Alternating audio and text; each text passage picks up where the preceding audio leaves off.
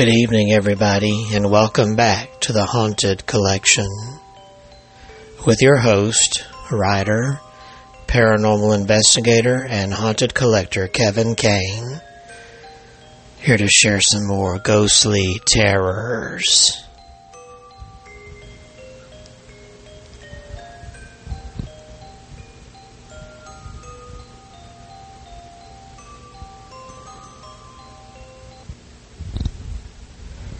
Welcome back. It is early April 2023. We're going on the Easter weekend this coming weekend, so I hope you have a good one. Have a wonderful holiday. And I hope you listen to these episodes and enjoy them.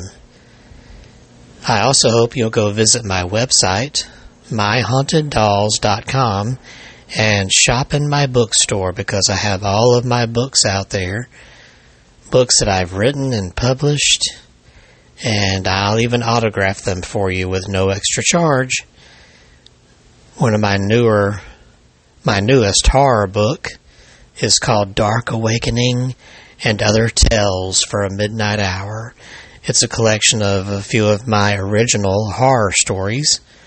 I know you'll just love those, so be sure to check that out. And these books are also available on Kindle, Amazon, and so forth. I even have a couple of books on Audible, if you like your audiobooks. So be sure to check those out, and also visit my YouTube channel, My Haunted Dolls, where I post videos of the haunted items in my collection, and the electronic voice phenomenon that I capture from them, and other evidence. I know you'll love that and have a spooky time, so go visit. So now we're going to get on to our story tonight, our main story. I think I can squeeze in a couple of stories here, but the main one, the first one I'm going to do, very creepy. This is a phenomenon that has gone on around the world. Ever heard of the Banshee in Ireland that forewarns of death? Or the Gray Man in South Carolina on the coast who warns people of soon-to-come hurricanes? Well, these are what we call ghostly warnings. And that's what this story is about. Some of those ghostly warnings.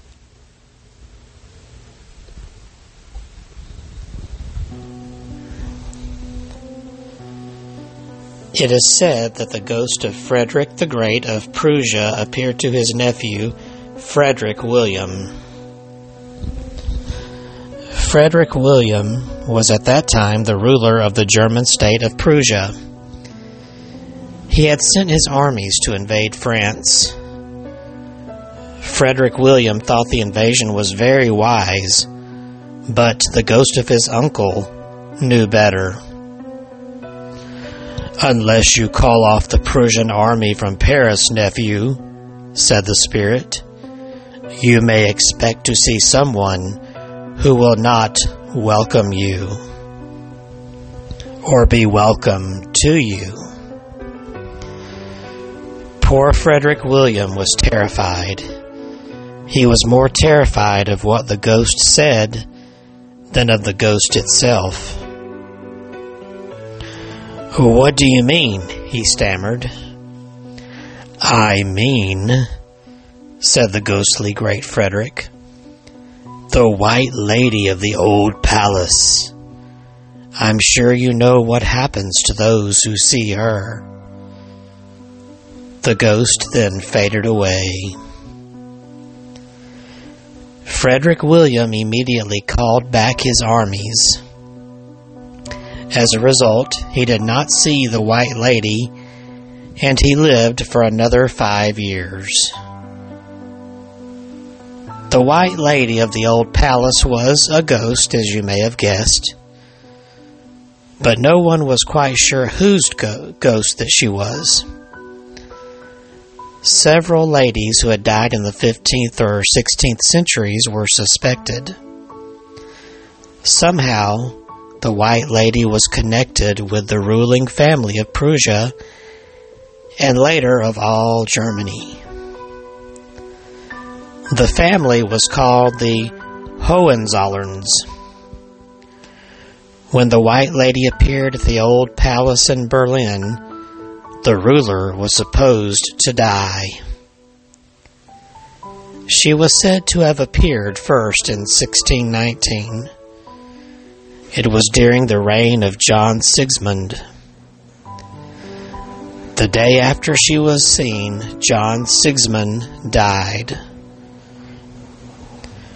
Frederick the Great never saw her. He did not believe in ghosts. However, according to the legend, after he became a ghost himself, he changed his mind about the White Lady. She was seen several times in 1806. A few days later, Prince Louis of Prussia was killed in a battle with Napoleon's army. There was also a reported sighting of the White Lady in June of 1914. The ruler at that time was Kaiser Wilhelm II. The Kaiser did not die, but his relative, Archduke Francis Ferdinand, was assassinated late in June. That was the spark for the start of World War I. The Kaiser survived the war, but Germany lost the war, and the German monarchy was destroyed forever. Some say, by the White Lady and her ghostly countenance. So you definitely do not want to see the White Lady appear to you, because hers is a warning of impending doom, most likely death.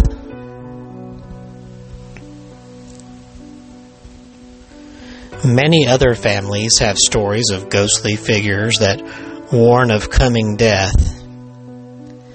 These ghostly warnings come in many forms. They may be ladies in white or gray.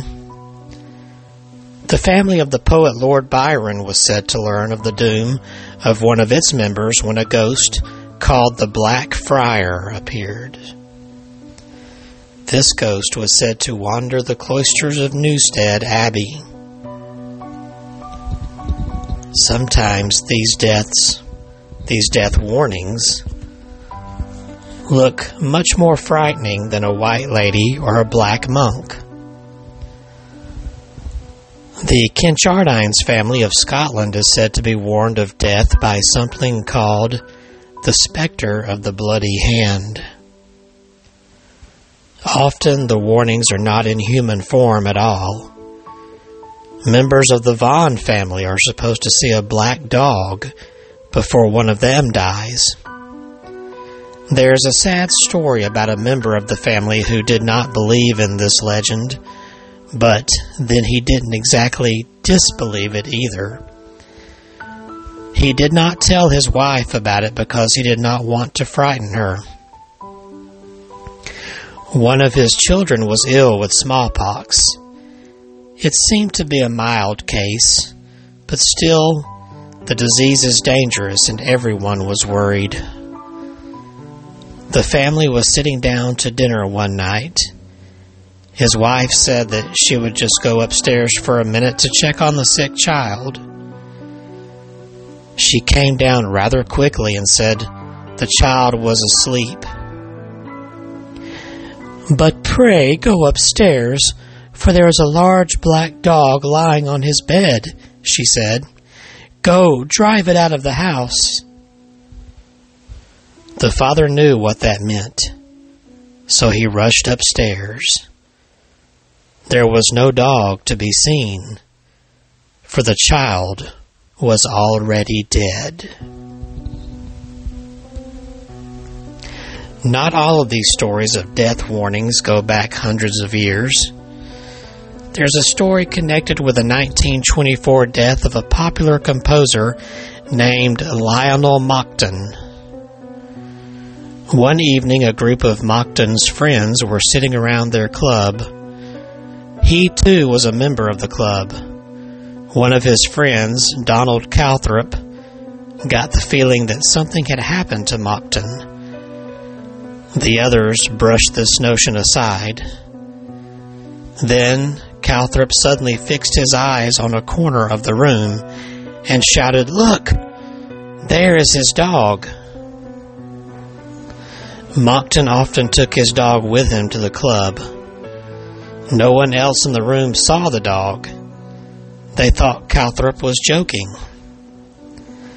A few hours later, news reached the club that Monckton had died unexpectedly. He had died about the time that his dog was seen in the club.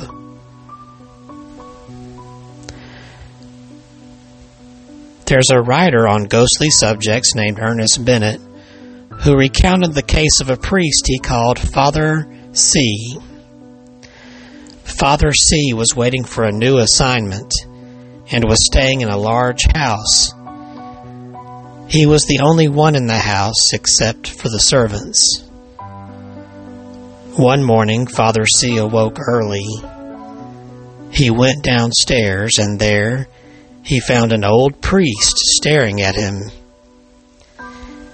Father C did not know who this priest was or how he had gotten into the house. He was just about to speak to the old priest when the old priest vanished right in front of him. The father asked all the servants who the old man was, but no one else had seen him. They all insisted that there was no way a stranger could have gotten into the house. 5 or 6 weeks later, Father C was assigned to take the place of another father who had died recently. When he arrived at his new parish, Father C saw a large framed photograph of an elderly priest. Without a doubt, it was the same mysterious man he had seen. When he asked whose picture it was, the reply was, "Why, that is your predecessor, the old father." This ghostly figure did not bring bad luck, fortunately. But there's another clergyman who did not have such a happy experience. Back in 1777, a certain Reverend James Crawford was crossing a river on horseback. Riding behind him was his sister-in-law, Miss Hannah Wilson. The water was very high, and Miss Wilson became frightened and begged Reverend Crawford to turn back. "I do not think there can be any danger," said Reverend Crawford. "I see another horseman crossing just about 20 yards in front of us." Miss Wilson also saw the horseman. The Reverend called out to the other driver, and the rider stopped and turned around. His face was that of a man no longer human. It was ghostly white and fairly glowed with hate and evil. Reverend Crawford was terrified at the sight, and Miss Wilson so terrified she began to scream. Reverend Crawford turned his horse and got out of the river and back home as quickly as he could. He was told that this spirit of the phantom rider appeared every time that someone was to be drowned in the river. It was a warning and an attempt to stop them from drowning and meeting that same fate. Reverend Crawford had been badly scared, but he felt he should not give in to such superstitions. So, he tried to cross that river again. And unfortunately, on September 27, 1777, he was drowned in that attempt. He should have listened and obeyed the Phantom Rider.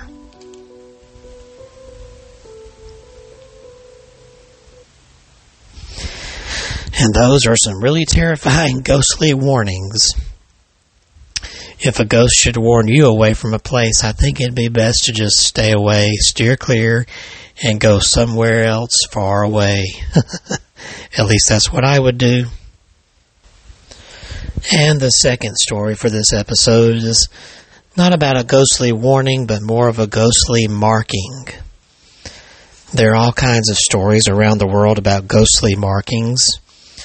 Well, the face on the courthouse in Carrollton here in Alabama is one famous one.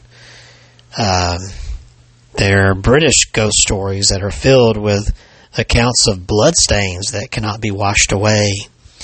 And we have those in America too. The bloodstains on the mausoleum in Tennessee. That's a good story that I'll share in a future episode about bloodstains marking the mausoleum. And there's another one in Mississippi about the floor of an old antebellum home that has a blood stain that could never wash away, where I believe it was an officer was shot and killed. But tonight, this story, very unusual and very creepy story, is about such a mark. It is the handprint on the wall.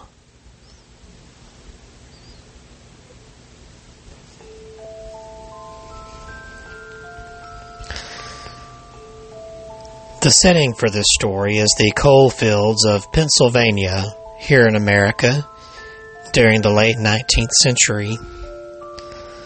The miners worked under awful conditions, and the pay was very low, barely enough to keep a family alive. A man's pay could be cut, or he could be fired without warning. The work itself was backbreaking and dirty. It was also extremely dangerous. Every time a man went into the mines, he risked possible death.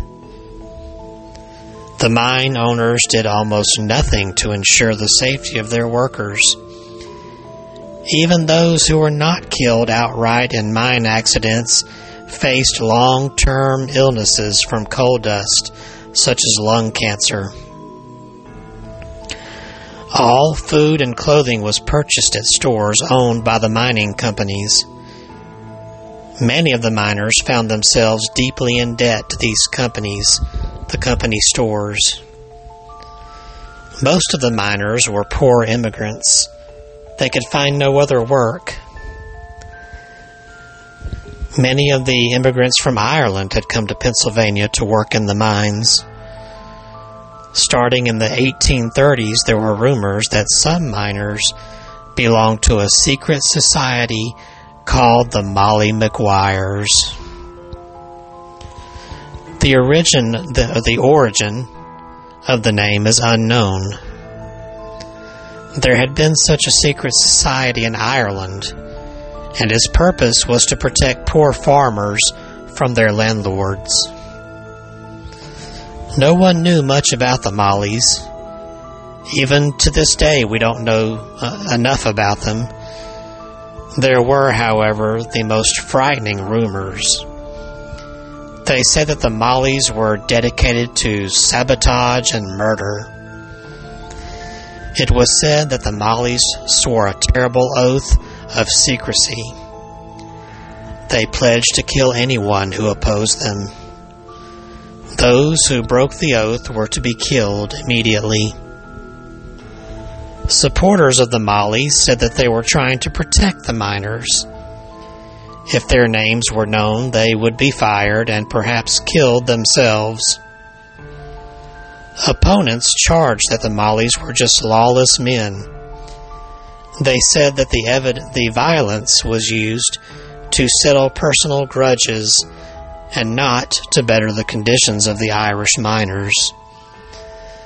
That controversy goes on today. The Mollies have been called both heroes and villains. The mine owners of that time hated them. The newspapers printed sensational stories about the Molly's deeds of violence. Every murder, every explosion was attributed to them. In the coal fields, there was great fear. No one knew who was a member of the Mollies and who was a company spy. You could not trust anyone. In 1873, the mine owners managed to place a spy among the leadership of the Molly Maguires. The spy worked secretly for 3 years, and then he reported what he had found to the mine owners. As a result, many men were arrested and tried. Some 19 were hanged for murder. Many others were imprisoned. Was justice done? There's still a dispute about that. Some contend that many of the men were convicted of trumped-up charges. The mine owners, they say, were not interested in punishing murderers. No, they wanted to get rid of potential troublemakers among their workers. So they used it as an excuse. It is from this violent period of history that the story of the handprint in cell number 17 comes from. One of the men arrested as a leader of the Mollies was Alexander Campbell. He owned a small liquor store. He was accused of hiring 2 men to kill a mine boss. Campbell was tried along with 9 other men. They were all convicted and sentenced to hang. The other men stood silently, but Campbell protested his innocence. He continued to insist he was innocent right up to the day of his scheduled execution. The 10 men were to be hung on June 21st, 1877. On the fatal morning, Campbell rose early, and when they came to take him off to the gallows, he shouted, "I swear I am innocent. I was nowhere near the scene of the murder. I had nothing to do with it." He then struck his hand hard against the cell wall. It left a dark handprint. Campbell shouted, There is proof of my words. That mark of mine will never be wiped out. There it will remain forever, to shame the county that is hanging an innocent man." It was said in the region that when the 10 men were hanged, the sun was suddenly blotted out. Lights all over the county had to be lit. The day of the hangings is called Black Thursday. By 1880, many of the leaders of the Mollies had been either executed or were in prison. The organization just faded away. But Alexander Campbell's handprint did not. It stayed there as fresh as the day it was made, on the wall of cell number 17. Many, many attempts have been made to remove the handprint. One of the wardens of the jail recounted his efforts to wipe out the mark. He used strong soaps, solvents, even a large eraser, but nothing worked. He had doubted the story until the day he tried to wash away the print. Afterwards, he said he was quite shaken. He called the whole thing a mystery. So Campbell's prophecy about the handprint remaining came true. But what of the second half of the prophecy? Was the county shamed by hanging an innocent man? That is less sure, but the handprint has become a tourist attraction. Thousands of people come to the Carbon County Jail every year to see it. And you can still see it to this day. If the county is ashamed, it is not too ashamed to turn away tourist dollars. So if you're ever in that area, be sure to stop by cell number 17 and pay your respects. And look for that handprint that still remains on the wall. It will never go away.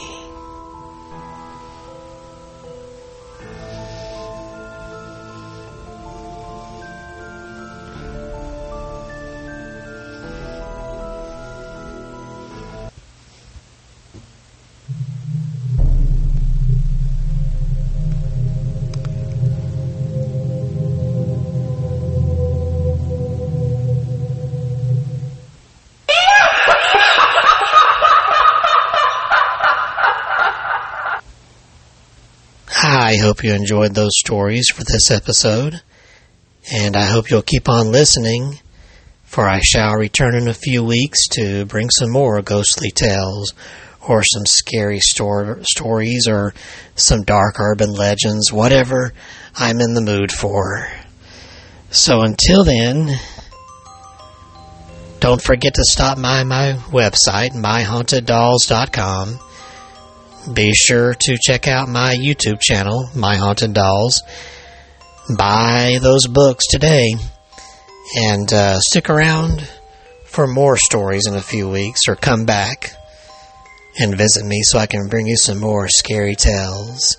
Until then, have a happy haunting.